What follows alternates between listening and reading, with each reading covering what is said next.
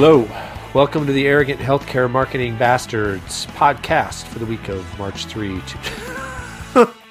I didn't mean to do Christopher Walken there.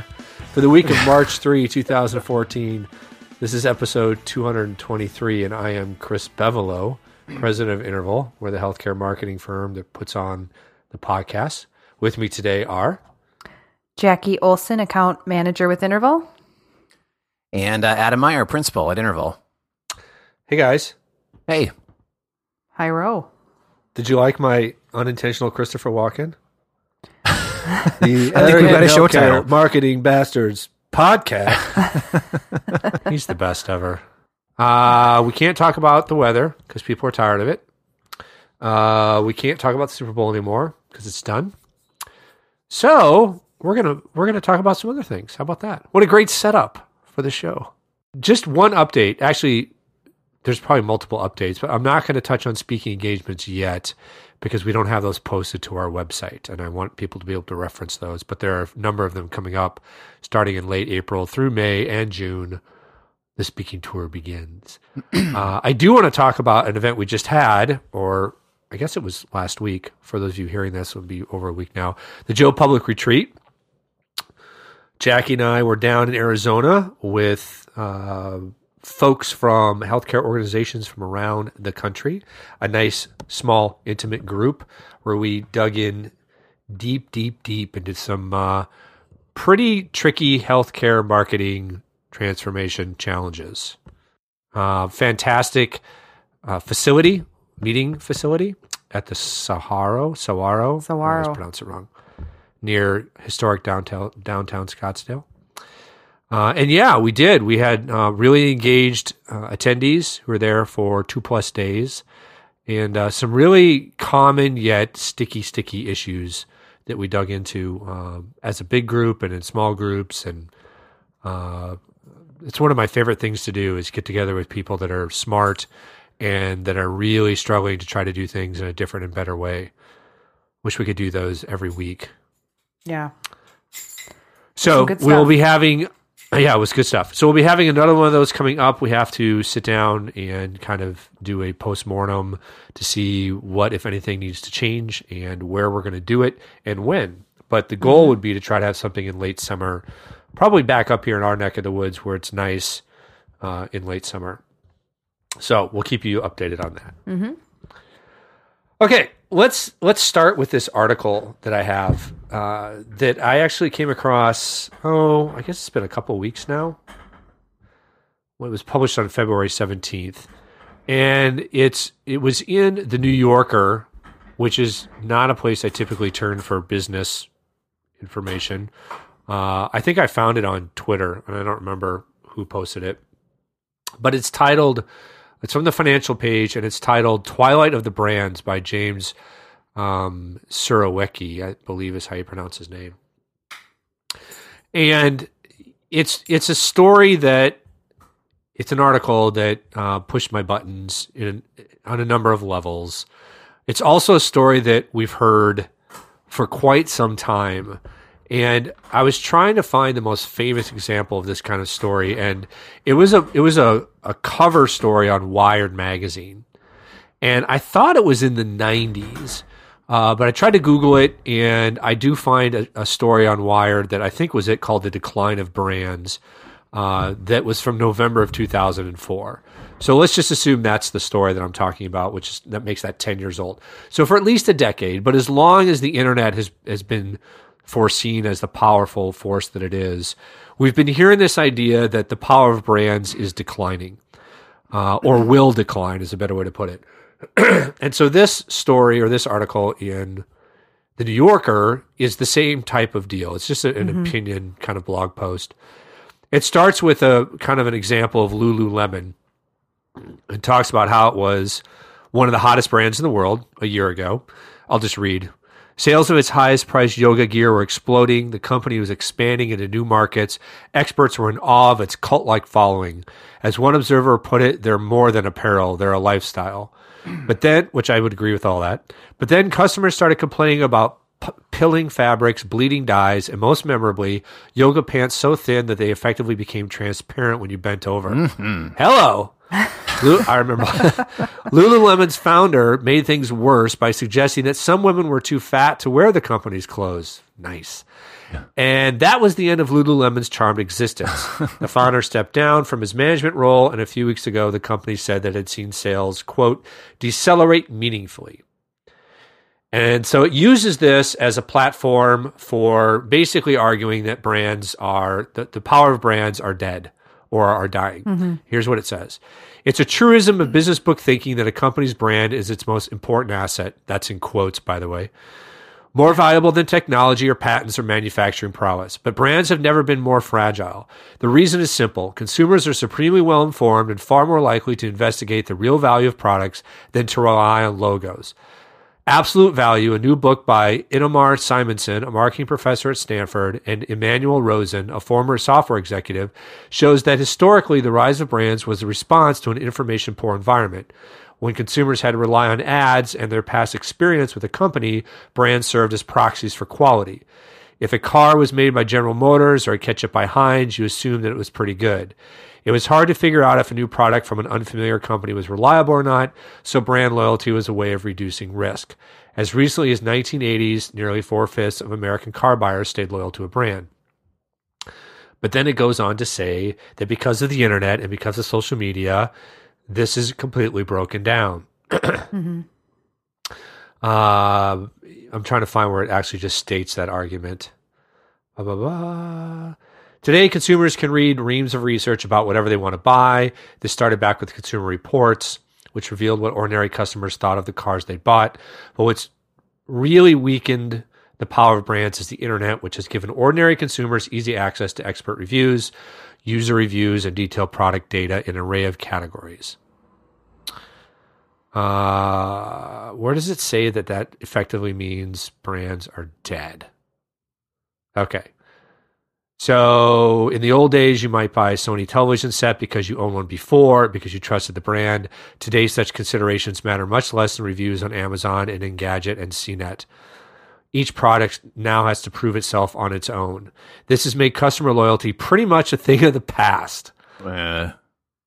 And so then it quotes, only 25% of American respondents in a recent Ernst & Young study said that brand loyalty affects how they shop. Okay. There's so many places for me to just hold on, vomit. Well, it was, but the biggest thing I want to start with, hold on, Ed. I'll start with the big thing and then I'll let you guys chime in. There's a huge disconnect here between what they mean by brand and what we typically define brand as. They are defining brand as logos. So in other words, they're basically saying the power of that logo or the value of that logo is reduced because it's no longer a opaque facade that stands for something that you can't define for yourself. And because of access to information, you can now find out for yourself what is good and what isn't. I would argue that is not what brands are. Brands are the value that people give to a product or service and organization. That's not my definition. That's a definition put out by Marty Neumeier, who's a well-respected expert in brand, which means all of the things they're talking about don't mean that brands are dead. It just means you can't pull a fast one anymore. Your brand actually has to be strong. It actually has to be differentiating, or people will see through that. That doesn't diminish the power of brands. It just makes it harder to build a good one. Right. I totally agree. So I'm going to stop there. Adam, I know you wanted to jump in because there's a lot of places that I want to blow this to shreds, but I'll stop for a second. There's a lot of great points, or just a lot of, it's not off the mark until I think it gets to the point where you stopped in the article. I didn't necessarily take it as the implication was that they're looking, that they're looking at logos purely at this point. They start off by saying, that to me, the message I took away was that, without access to information, we just kind of went back to what we were comfortable with or what we quote unquote knew, and that's, to me, that's a little, excuse me, a little more than a logo. That's, kind of coming back down to, what a brand is. And that's the way it makes you feel, your perception of who they are, what they are. The logo certainly stands for that, but it's not. True, you're right. You're right, because their example is Lululemon, which is a brand that failed at the product experiential level. Right. But that's really where it kind of, as soon as you started getting into the claims that the brand loyalty just means nothing today, that's where you start to lose me, because that's too broad of a statement. I think that the access to information has certainly changed the landscape. Nobody can argue with that. Things are different, and there's a lot of truth in the fact that the little dogs can play with the big boys now, because it's a lot easier to get yourself out there than it was before. So the landscape has changed, but we've talked on a number of shows about. I wish I had some show numbers to reference for this, but just about there was one specific show where we talked about consumer choices. I think it was an aspirin or pain relievers, and how people, even though that the non brand name drugs are exactly the same in the bottle as the brand name stuff, that people still go to the brand name stuff. They'll spend 2 or 3 times as much, because there's just this perception that the brand stuff is better than the generic stuff, and it's not true. So I don't think that you can make a statement quite as broad as that and really have legs to stand on, because it's we're certainly still seeing a lot of impact of brand loyalty. Mm-hmm. And yeah, go ahead, Jackie. Oh, well, I was just going to say, this kind of took me back to when he says, in the old days you might buy a Sony television set because you owned one before, or because you trusted the brand. I still feel like today you might buy a Sony television because you own one before, because you trust the brand. Yeah, for sure. Obviously, not even might. Obviously, the internet and review sites and everything will play into that, but right. Yeah. There's so many exaggerations in here. That statement, which is followed by, today such considerations matter much less than reviews on Amazon. What? I have seen no evidence that brand loyalty matters much less than reviews. I'm not saying reviews don't matter, or access to information doesn't matter. Of course it does. But to say that to say that it's equal to brand loyalty would be still a stretch, but maybe arguable. But to say that it's far surpassed how you value a brand, I don't know where the heck they're getting their proof of that. And maybe it's here, which is one place I want to call out, because when they say that customer loyalty is pretty much a thing of the past, which is, first of all, I can't believe that makes it into the New Yorker. I mean, look at the sales evidence of categories and tell me that customer loyalty is a thing of the past. The reason they say it is, only 25% of American respondents in a recent Ernst & Young study said that brand loyalty affected how they shopped. Yeah. And how, which once again brings us to the same thing we say over and over and over again. What consumers say does not equate to what they do. Mm-hmm. Of course, people are going to say, I'm not beholden to the man. I'm independent. But it's not how we work. Do people literally, for every brand they choose, start from scratch, do a whole bunch of research, objectively evaluate what their options are, and go through some kind of mental algorithm to pick the best? No. Of course they don't. We would all die in front of our computer. Of course we use brand loyalty. It's a shortcut, and we probably always will. It doesn't mean that all these things, again, aren't having an influence. Right. But I think the point that he starts making is valid, to Adam's point, that you can't hide behind, it's not Mad Men anymore. You can't hide behind controlled advertising channels that will basically set what people think about your product or service. You have to have a legitimate brand that's driven by legitimate experience. Mm-hmm. And if you don't, or if it fails, like with Lululemon, then you're going to suffer the consequences. And it's a lot easier. It's a lot easier to fail today, I would say. With brand, the point he makes about brands being more fragile than ever, which I think is a line he used, I think is definitely true. I mean, we see this time and time again. I'm trying to think of some great example. Lululemon. I mean, he uses a great example right there. With social media and the way that information can be disseminated so quickly, a brand can really take a step down the ladder several rungs or completely fall off in no time, which, would take a pretty significant act of God back with 50 years ago for that to happen. Yeah. Mm-hmm. Yeah. I think what's funny is he cites Consumer Reports as an example of like one of the first things that ushers in this complete shift in how consumers buy things and how they do objective studies of products. I think I misread it earlier because I skipped part of the line. But like that's evidence of the new way.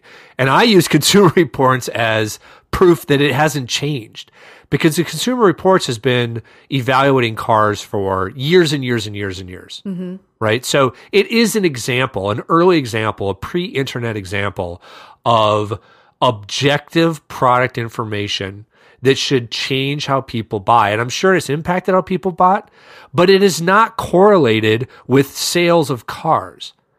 If it were, all you'd have to do is go look at how Consumer Reports ranks cars, and that would line up with how car sales are every year, annual sales. And it doesn't.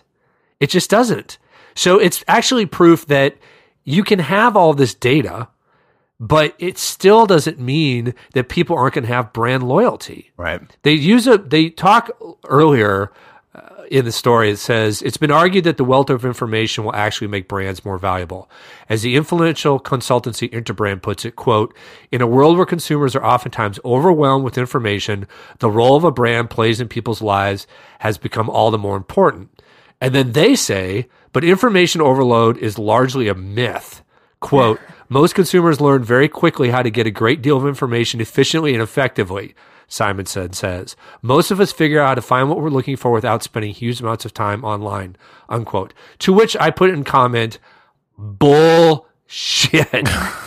That's just BS. It's BS. People may get there quickly, but whether or not they have a complete picture or an objective picture is a whole nother story. And if you think that their brand awareness or perception is not a play in that decision, that's just completely missing how consumers behave. That sounds like a academic who's looking at old school economic philosophies and hasn't stuck their head out of the sand in the last 30 years. It's amazing. Yeah. I don't know. I think it's amazing. Yeah. Yeah. It's like I said, I think there were some great points early on, but then the whole article just kind of falls to pieces. Mm-hmm. There's a lot to pick apart. Yeah. I mean, I don't know. Probably enough said. And later on it uses Roku as an example of here's evidence that this is happening. Okay. So basically his point is this is great for consumers because now it breaks down the walls. You get a lot more choice because products can come forward quicker, can make an impact quicker, which is true when you break down the false walls of information. It doesn't mean that brands don't matter, though. Right. And he uses Roku as the example. Roku, a maker of streaming entertainment devices, has thrived, even though its products have to compete with similar ones made by Apple. And then it says, which is usually cited as the world's most valuable brand. Now, I'm reading that with the sarcasm that I think the parenthetical side intends. Like, here's Apple cited as the world's most valuable brand having to compete with Roku. So, this isn't a fair comparison, but in the fourth quarter of fiscal year 13, Apple had $37 billion in revenue and a net quarterly profit of $7.5 billion. All right. The best I can find for Roku is an annual revenue of $25 million. All right. So Apple profited 300 times more in one quarter than Roku pulls in as revenue in an entire year. So to use Apple here as an example of that's usually the most valuable brand, and look what's happening with Roku. Now that's not Apple TV versus Roku, which is a more fair example. Mm-hmm. But still, I'm not trying to ding Roku, but to say that Apple doesn't have brand loyalty or power is borderline asinine. Yeah. Right. I don't know. Yeah, and it's an odd product category to use as your example. if you want to hold something up as a shining example, it needs to be something that people are something that's not necessarily new and emerging, something that is people are very familiar with and can actually make a decision based on that might be that brand would play into a little heavier, obviously. Yeah, I mean it's an odd product. If he had used computers or something instead and compared Apple laptops to something else, something that people are just more familiar with. Right. But these little streaming boxes, a lot of people buy them. They're not even sure what they're buying when they buy the thing. They kind of figure it out once they get it. And for a lot of people, it ends up in the in the closet or the basement because they're not. They end up deciding that they don't want it, or the TV they just bought instead has all the same stuff built into it. So it's an odd product category for the comparison. I guess that's all I have to say about that. Yeah. Mm-hmm.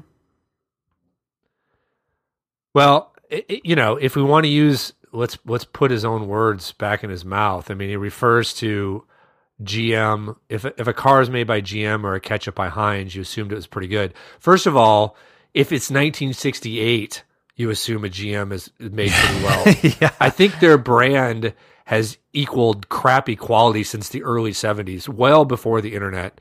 But let's take Heinz, okay, which if there's no brand loyalty, Heinz should be just one of many ketchups that we encounter. Mm-hmm. And I just did a quick Google search, and I don't even know what this resource is, but it shows Heinz is the number one ketchup in 7 of the top 10 ketchup markets in the world.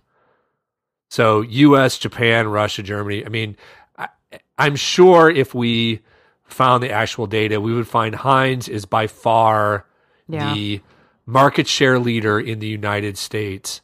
I don't know how you would debate that. Yeah. So if that's true, what he said, then wouldn't Heinz be just decimated by lack of? There's no brand loyalty. That's what it says. Customer loyalty is pretty much a thing of the past. Anyway, probably enough whining and complaining about it. I get all bent out of shape when I see things like in the New Yorker, mm-hmm. a magazine that should know better.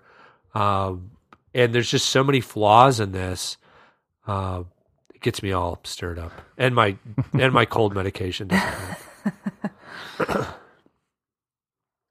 All right, enough of that. Sure. We ripped that to shreds enough.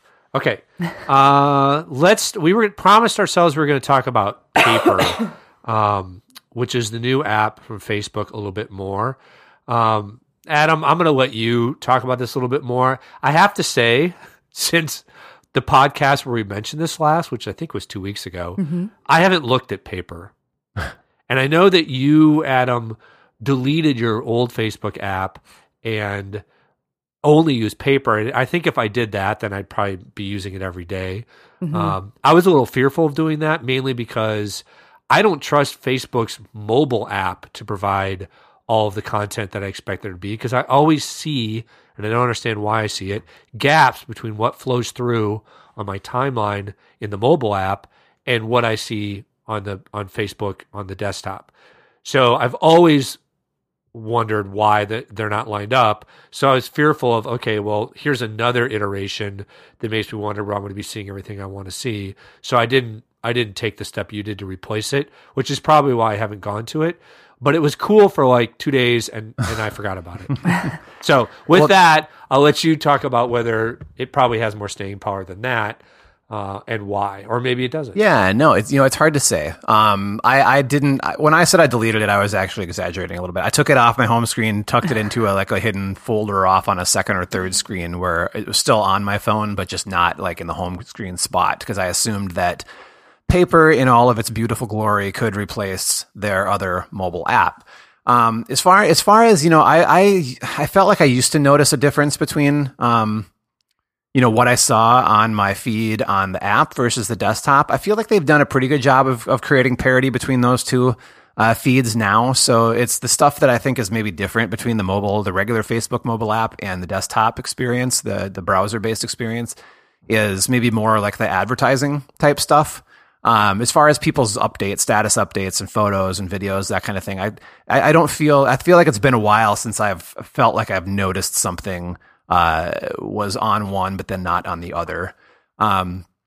That said, I definitely share that concern with the Paper app, and that has actually prevented me from it becoming my default choice for experiencing Facebook content. So it still is on my home screen. I still do use it. But I do fear that I'm missing stuff. And I say fear in quotes because it's friggin' Facebook, and I'm not afraid of anything there aside from what they're going to do with my personal information. I'm scared. I'm afeared. But, yeah, so the other thing about Paper that I've, came to discover more and more after trying to make it my replacement is that it's just missing features that always frustrated me that weren't built into the Facebook app, the regular one, but eventually were added. So things like being able to delete, if you put something up but then wanted to delete it, like maybe you had a typo or you wanted to edit it, either of the two.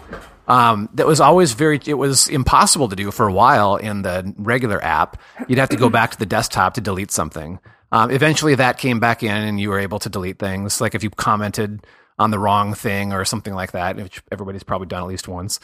And you can't edit anything. Editing is something that Facebook added within, probably the last year, the ability to edit a comment or edit a post, if you made a typo. So you can't do that within the Paper app. And every once in a while, I need to go back in and fix some autocorrect screw up or my own screw up. You can't do that.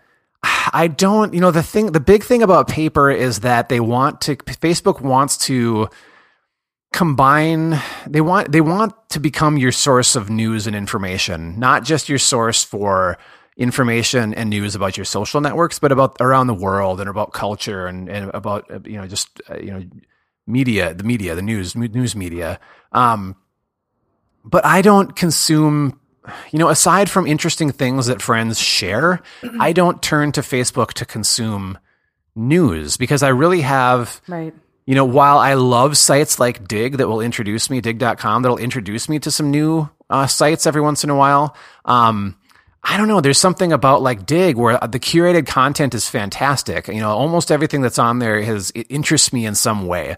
But as I go through the curated content in Paper, the vast majority of it does not appeal to me. I added, and within Paper, you can add these groups. So you've got these different feeds that you can kind of swipe between. So one is your personal networks feed, your typical Facebook feed of friends and the stuff that they're sharing. And then you can swipe through and add these other feeds. So it could be like world news or culture or LOL, I think is their little comedy thing. And then each of those, then there's more than that. There's like a dozen or more. Each of those has its own curated feed of content, and you get to have all these different feeds of content. So if you want news, you can swipe over to the news feed. If you want to laugh, you can swipe over to the comedy feed. If you want to be entertained, you can go over to like celebrity, gossip or whatever. Okay, I can't remember what all the feeds are. But I don't, while I thought that was an interesting idea, as I'm flipping through what they're choosing to curate for me, it's just not appealing. I'm not liking it. So that really, for me, removes some of the appeal of what Paper could be. Now, if those feeds could be customized, like I could dump some RSS feeds or something into there and pull through a really cool experience of the stuff that I want to read from the sources that I do follow, that's different. I might actually, Facebook could potentially become a source of that information for me, but that's a big part of what they're trying to make this app do. So I guess, if there are people out there who don't use something like Dig.com or Flipboard or any number of curated content site curators, or content curators, I should say, and this is kind of their first experience to what that is and what that means, then that's cool. And hopefully people are finding that neat. But I think I'm too set in my habits in terms of where I turn to for content and the way I consume it, to find value in the current structure of Paper. I still absolutely love the user interface. I like how you can kind of flip through things, and there have been some things that have frustrated me. Like if you're, I think one thing I've clicked through to an article, from one of the curated or something somebody shared, and it had a form to fill out for something. And I was going to go through and fill out the form. I think I was entering, what was it for? Oh, it was for a Fitbit. So Fitbit had a recall on the Fitbit Force, which is like the first Fitbit that I've like worn all the time. But apparently it's causing some weird skin irritations or burns or something because of the metal they use, is what they suspect. So somebody shared that on Facebook, and I'm like, well, crap, I'm a Force owner, so I better go to their site and see what it's all about, fill out the form to get a return kit sent to me. So as I clicked through to that website within Paper, and it doesn't take you out to Safari. It keeps you within Paper and uses an in-app browser. And since Paper uses all these funky gestures, kind of like these swipe up and swipe down to open things up and close them, as I'm trying to type into these little form fields and trying to move my cursor back a little bit to like correct a typo, the whole friggin' screen is like starting to fold on me as if it wants to close. So it was just the most maddening, frustrating experience trying to actually use web content within a user interface that's designed to be this really kind of cool swipe all over the place and see things flipping and flying and folding down and flapping all over the damn place. So there certainly are limits to what you can do with that. And, I'm not sure if they're going to be able to implement something to fix it so that you can actually experience some of this interactive web content like forums and stuff within it, because right now it's a maddening experience. So that's like 10 minutes of me ranting about, Paper and how I've, grown to either, I don't know. I've fallen out of love with it. It's still on my home screen. I'm still very excited to see what they do with it. I'm still kind of forcing myself to use it just to look at some of the regular Facebook friend feed type stuff. Yeah. But it might find its way off my phone or back to the hidden folder, and my other Facebook app might come back. One other thing I do actually like about it is it's got Messenger built into it, and I do have some friends who I keep in contact with who use their built-in messaging app, so Facebook Messenger. Facebook has gotten so kind of greedy with wanting to get everybody on that platform that it had become very difficult. I mean, if you didn't have Messenger installed on your phone before, the regular Facebook app would continuously prompt you to install Messenger on your phone if you weren't using it. So you could use Messenger within the Facebook app. It was like the exact same damn thing as a standalone Messenger app. But if you didn't have the standalone app, they would kept reminding you to download it and use it. Then when you download it and use it, they keep reminding you constantly to add all of your contacts in your phone to it so that Facebook knows all of your contacts so that they can link you up with everyone and know exactly who you're. And I'm like, so you gotten to the point where you couldn't use the Facebook app without being constantly prompted to use Messenger. You couldn't use Messenger without being constantly prompted to add all of your contacts to it. The nice thing about Paper is it had Messenger built in and didn't continuously prompt you to download their Messenger app or add all your contacts to it. So I like it for that reason too, because it's not nagging. That said, I'm sure pretty soon it'll be nagging, especially now that they bought WhatsApp, that massive second largest social networking platform in the world is what it's been. How much did they spend for that? $16 billion. Jeez. Yeah. Lucky guy. That's insane. Yeah. And I think, God, it was like probably 4 years ago maybe, that we were, I think, commenting in a podcast how Mark Zuckerberg was completely freaking insane for not selling Facebook for like $1 billion or something. Yeah. No, it was the founder of Groupon. Oh, is he that we were ranting about? He was offered $1 billion by Google, actually. Is that what it was? And he turned it down, which in hindsight was asinine at the time, and in retrospect even more asinine, because he was basically flushed out because he was such a poor manager, and Groupon has suffered since then. Mm-hmm. So now we've got, and I'm pretty sure Zuckerberg was offered something at some point to buy it for like in the billions or something. He was, but he said no. Good for him. Yeah. And now he's acquiring other businesses for $16 billion a pop. Well, even like Instagram, they acquired for, I think it was $3 billion, or was it $1 billion? It was either 1 or 3. I can't remember. No, I think it was. Well, maybe it was. It was anyway. It's somewhere. One. It was one. Yeah, and that was seen as like outrageous at the time. It was like $1 billion. Are you crazy? And now in retrospect, that was like people are looking at that as like, wow, that was a bargain. Because that was it's remained extraordinarily successful. I believe it's a profitable platform now. I don't know. It's interesting though, as you mentioned, Chris, in the last show, and we talked a little bit about paper, how Facebook is, the regular Facebook app had kind of become, kind of like iTunes has grown to be this monstrous, bloated monstrosity of crappy experience. That's kind of what Facebook was becoming. It was this mashup of all these different things, and now they're seeing the value, especially on mobile, of kind of keeping some of these very unique features as kind of these standalone experiences and capitalizing on that. So it'll be interesting to see what they do with this text messaging platform. And in fact, we might not see a lot of what they do with it because, I don't know that they necessarily bought it for us. I think they bought it to be more present in some of these emerging markets where Facebook is not, but cheap messaging and the necessity for cheap messaging is. And that's the niche that it's more than a niche that WhatsApp was filling or still is filling.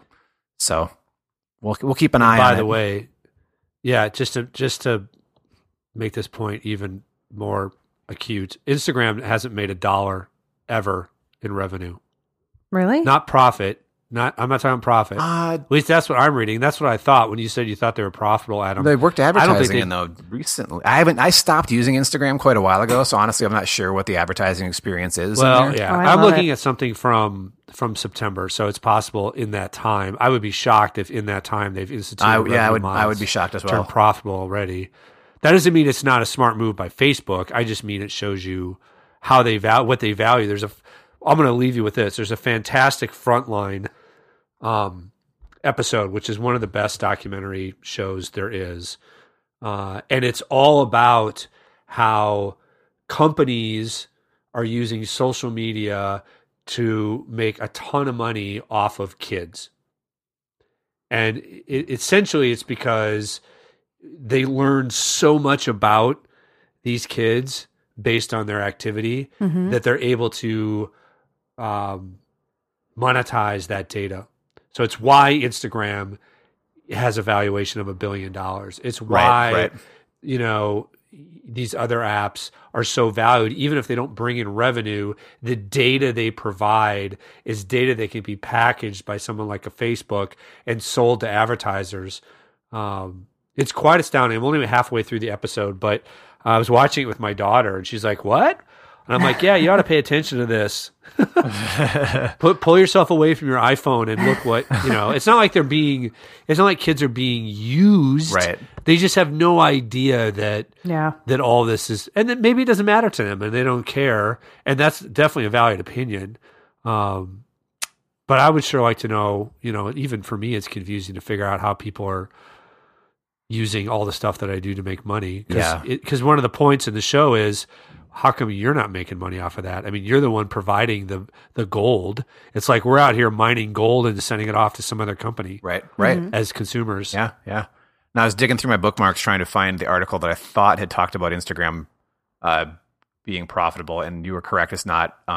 That article did not reference that, but spoke about exactly what you're talking to now, the value that user base holds for the future, and the immediate value as well, not necessarily financial at this point, but just in what the information they can get from that user base and their habits. So interesting stuff. Mm-hmm. Yep. All right, let's leave our last item for later. I think we're tapped out. We've done our job. I think we're tapped out. I need some new drugs. Yeah, Chris needs to re-drug. I'm on a head cold cocktail. It's wearing thin. I need to go re-up.